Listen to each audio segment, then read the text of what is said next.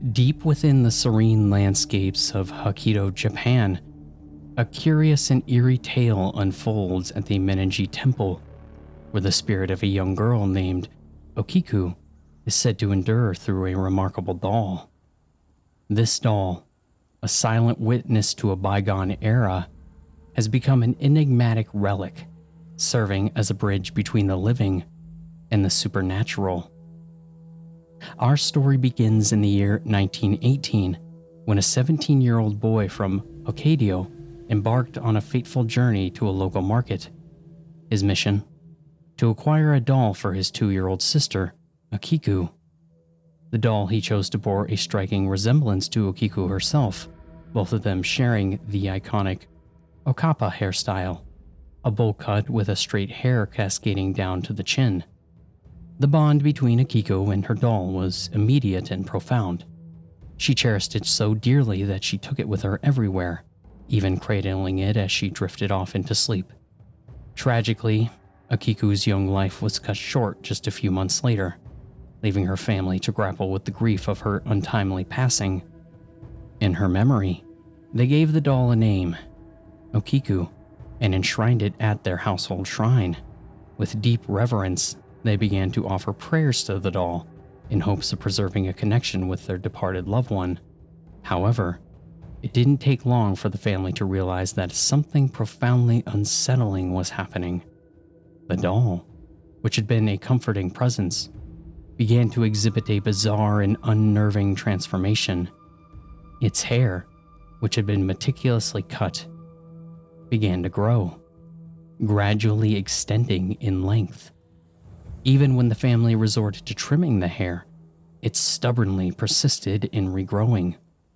It was at this moment that the family realized that they had unwittingly ventured into a realm where the ordinary and the inexplicable converged.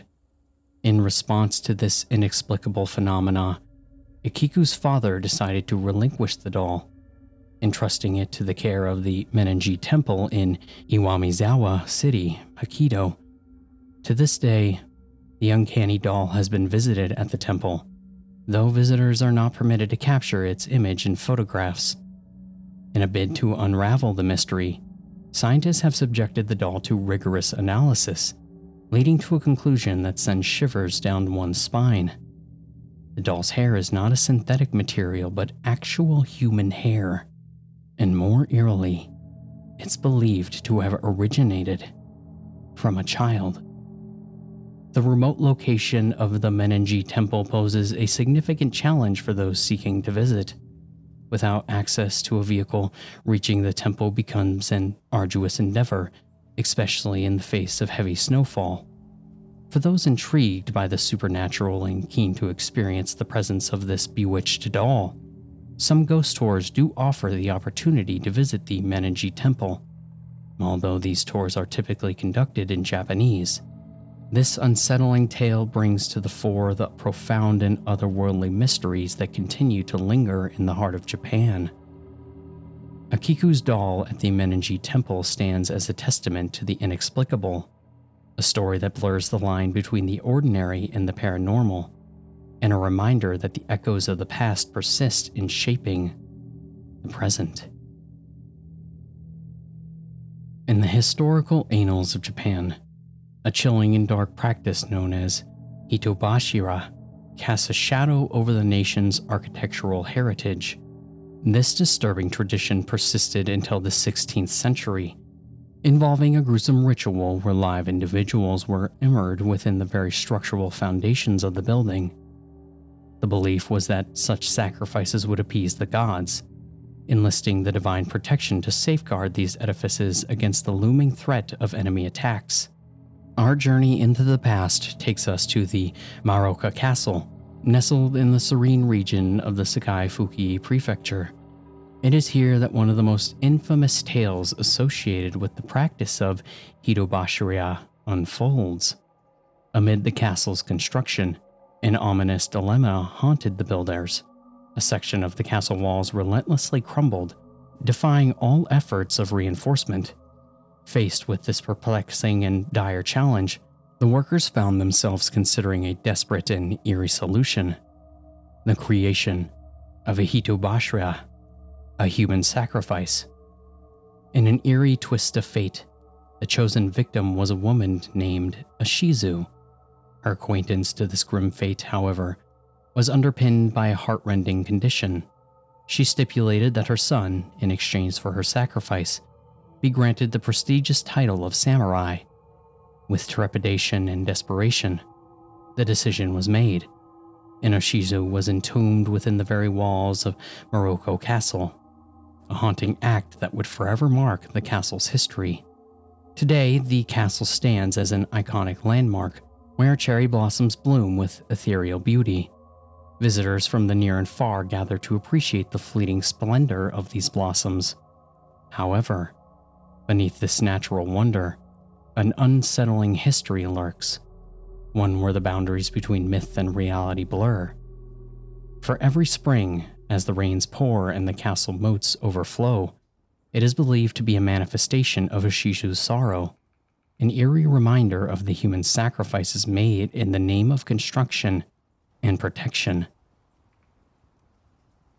In the world of modern urban legends, a perplexing and unsettling story emerges, a narrative that took shape within the digital realm during the early years of personal computing in the 1990s within Japan.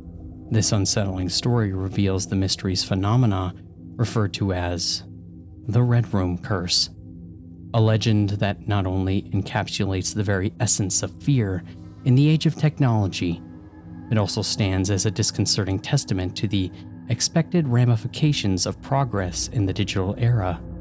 The genesis of this ominous legend lies within the blossoming era of personal computers in Japan, a time when the digital realm was slowly permeating the lives of individuals. The curse in its earliest form commences with an unsettling pop-up, the Harbinger of Doom, which materializes on the victim's computer screen. It is crucial to note that this eerie encounter unfolds when one is alone in a room, thus intensifying the inherent isolation of the experience. The pop-up, sinister in its design, poses a stark red background adorned with black letters, delivering a single haunted question. Do you like the Red Room? What makes this digital apparition even more disquieting is the impossibility of escaping its malevolent grasp. Victims find themselves ensnared in a digital web of malevolence as they are rendered powerless to close the pop-up, which remains frozen on the screen like a silent specter in an impending doom. Victims find themselves ensnared in a digital web of malevolence as they are rendered powerless to close the pop-up, which remains frozen on the screen like a silent specter of impending doom. However, the most bone-chilling aspect of the Red Room Curse lies not in the tormenting digital apparition itself, but in the sinister consequences it heralds. When ensnared in this malicious virtual trap, the doors and windows of the physical room where the victim resides are abruptly and inexplicably sealed shut, leaving them trapped within the confines of their own terror. The room morphs into a prison, devoid of escape, and a sinister curse takes hold. Days later, a macabre discovery is made, and the fate of the victim becomes tragically evident. The victim is found lifeless, ensnared within the very walls of the room, which have been transformed into a sinister canvas painted with the crimson hue of blood. The insidious curse's ultimate conclusion is death, shrouded in a gruesome spectacle that leaves investigators and onlookers horrified by the nightmarish scene. The Red Room Curse insidiously weaves its way into the dark corners of the internet, capturing the imagination and dread of those who dare to venture into its depths. The legend took a particularly chilling turn when it became inextricably linked with a real-life tragedy: the murder of a 12-year-old girl in Sasebo, Nagasaki, at the hands of her classmate. The alleged murderer, an 11-year-old at the time, had a bookmark on her computer, providing a direct link to a Red Room, thus intertwining the horrors of the digital world with real-life acts of unimaginable violence. Woven within the mysterious tapestry of urban folklore, a profoundly sinister and spine-chilling narrative emerges. The legend of the Akamanto, a tale that finds its genesis in the heinous acts of a real-life murderer who forever left a blood-stained imprint in 1906. This eerie tale waves a narrative that transcends the boundaries of time, transforming a historical crime into a modern legend that continues to haunt the imagination. The origins of the Akamanto story are deeply rooted in a chilling and real-life series of events, where a ruthless criminal kidnapped and took the lives of 3 innocent victims, dressed in a conspicuous blue blanket. This murderer terrorized the region and forever etched his name within the history books of fear. However, with many legends, the Akamanto story has evolved over the years. In its contemporary incarnation, the Akamanto is often depicted wearing a long, blood-red cape and concealing his face behind a haunting white mask. His malevolent presence is closely associated with the most vulnerable of moments, as unsuspecting victims find themselves in a rather compromising position. The Akamanto appears like a malevolent specter, lurking in the most intimate and private spaces. His sinister ritual commences as he presents the victim with a sinister choice, a haunting query: red cape or blue cape? This dreadful ultimatum is just the beginning of a horrifying ordeal that lies ahead. In some iterations of the legend, the Akamanto introduces an equally grim choice: red paper or blue paper. This perverse addition takes place when the victim, already entangled in a nightmarish scenario, discovers there is no toilet paper to aid them in the act of wiping. The ordeal is transformed into a macabre game of choice. The consequences of these choices are nothing short of horrifying. If a victim selects red, the Akamanto enacts a gruesome decapitation, causing the victim's life force to pour out like a red cape, an image both terrifying and grotesque. Opting for blue invites a no less gruesome fate, as the Akamanto tightens his spectral grip, choking the life from the victim, turning their body an eerie shade of blue. In the face of this sinister ultimatum, victims have one glimmer of hope: to defy the Akamanto by offering a response rather than red or blue, or even choosing to remain silent. This defiance, as small as it may seem, may serve as a lifeline, potentially thwarting the Akamanto's sinister intentions. Amidst the dark and cryptic realm of the mysterious, there exists a disturbing poem known as Tamino's Hell. This unsettling composition is shrouded in ominous whispers, believed to be an incantation that may bring demise to those brave or foolhardy enough to recite its verses aloud. A grim representation is painted within its haunting verses. This poetic creation has etched itself a unique and foreboding place within the annals of eerie literature endeavors. Penned by the poet Saijo Yashu, the disturbing poem found its place within a collection of verses in the year of 1919. The haunting narrative centers around a young boy named Tamino, whose plight leads him in a harrowing journey through the 8 levels of hell. His older sister throws up blood, his younger sister spits fire, and innocent Tamino vomits his soul. Alone, Tamino falls into the darkest of hells, where even flowers do not bloom.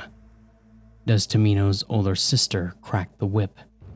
The crimson lash weighs on his mind, beating and striking yet not breaking him entirely. On the infinite 8th, hell's only road, I pray for guidance in this darkest hell, to lead sweet Tamino towards the golden sheep, the nightingale. Put all you can into the leather sack, to journey into the deepest hell. Spring awakens in the forests and valleys, and to the 7th twisting valleys of dark hell. The nightingale in the cage, the sheep in the cart, and tears in the eyes of dear Tamino. Sing, nightingale, scream in the raining forest. for the beloved little sister. The cry sounds of all throughout hell, and the fox peony opens its petals. Around the 7 mountains and 7 valleys of hell, innocent Tamino makes his journey alone. If they too are in hell, bring them the mountain of needles and pins. The red pins don't pierce, but merely mark sweet Tamino. Yet the interpretation of this poem is as multifaceted as it is macabre. Some readers and scholars find it as a dark allegory, where Tamino's soul is condemned due to the unforgivable act of having killed one of his own parents. Within the tenets of the Buddhist belief, there exists a specialized chamber in hell designated for those who commit such heinous acts, a sin of the utmost gravity. Others interpret the poem as a harrowing metaphor for the horrors of war, where Tamino, upon entering the abyss of the armed conflict, faces a death that is anything but peaceful, forever severed from his beloved family. The poem's aura of supernatural malevolence extended into the realm of cinema when in 1974, director Tairama Shoshi adapted Tamino's hell into a movie, Denin Nieshiu, or Pastoral, to die in the country. This transformation of eerie verses into a cinematic experience added to the legend's mystique. Ironically, the director met an untimely demise at the age of 50, a tragic event contributing to liver disease, which only deepened existing rumors that reciting the poem aloud unleashed suffering and death. Strangely and perhaps mercifully, it has been suggested that reading the poem silently within one's thoughts carry no dire consequences. This particular exception may provide solace to those who inadvertently encounter the dreadful lines of Tamino's hell, but wisely refrain from vocalizing them. The ominous specter of this poem serves as a reminder that the border between folklore and reality can be more chilling than we dare to imagine. In the sinister archives of Japanese elementary school folklore, few entities are as infamous and spine-chilling as Torino Hakunoaka-san, also known as Hanako of the Toilet. Summoning this malevolent spirit requires a degree of courage that defies reason, or perhaps a hint of sheer recklessness. The enigmatic origins of Hanako-san shroud her existence in mystery. Some disturbing tales suggest that she was a tragic victim of a merciless air raid during the turmoil of World War II, huddled inside a bathroom stall as her school was engulfed in flames. Others recount an even more gruesome narrative, contending that Hanako-san sought refuge in the school restroom to escape from her murderous parents. Regardless of the version, a sense of profound sorrow seems to permeate her tale, painting her as a pitiful figure. What remains unequivocally clear, however, is the sinister location that ties Hanako-san to the mortal realm. It is within the confines of the third stall on the 3rd floor of a school bathroom, where her spectral presence is said to linger. To summon her, one must perform a ritualistic act of tapping on the door, knocking 3 times while posing a question. Hanako-san, imashuaka? Or, Hanako-san, are you there? Serves as an eerie incantation.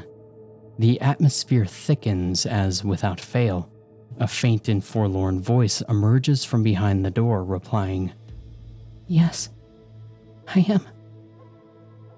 It is at this moment that dread begins to taint the air, sending shivers down the spine as one who dared to invoke her name.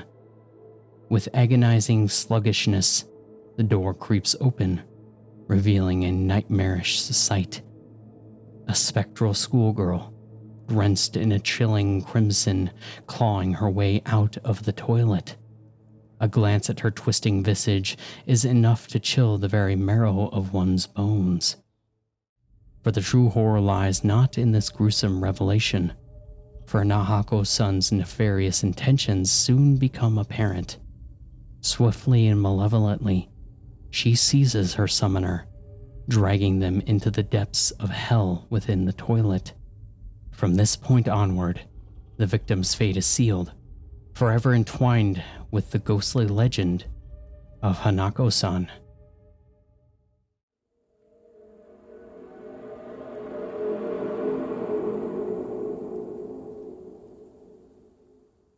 During Japan's Edo period, a time steeped in honor and tradition, a haunting legend began to take shape.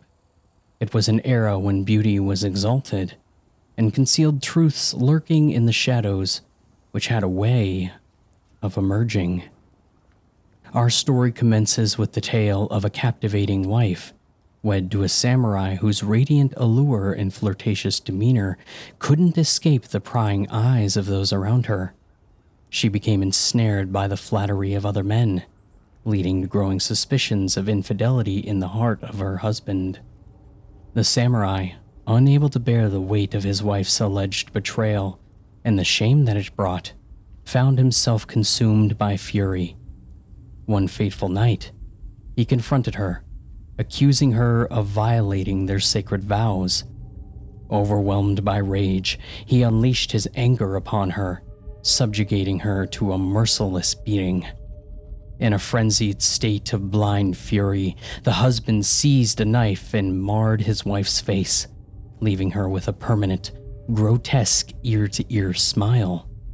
Through tears and anger, he bitterly cried, "Who will find you beautiful now?" Yet the woman's torment did not conclude with the brutal assault. Shortly after the domestic violence, she met her tragic end. But her suffering and her legend were far from over. Emerging from the depths of her despair, she transformed into a vengeful spirit known as the Kuchisaki Onna. The origins of the Kuchisaki Onna, also known as the slit-mouthed woman, remain cloaked in mystery. Some historians suggest an Edo period genesis, while others debate its emergence in the 1970s and 80s. The Kuchisaki Onna is depicted as a disfigured woman, her mouth grotesquely slashed open from ear to ear. To conceal her nightmarish visage, she is often portrayed wearing a surgical mask or concealing her face with a cloth.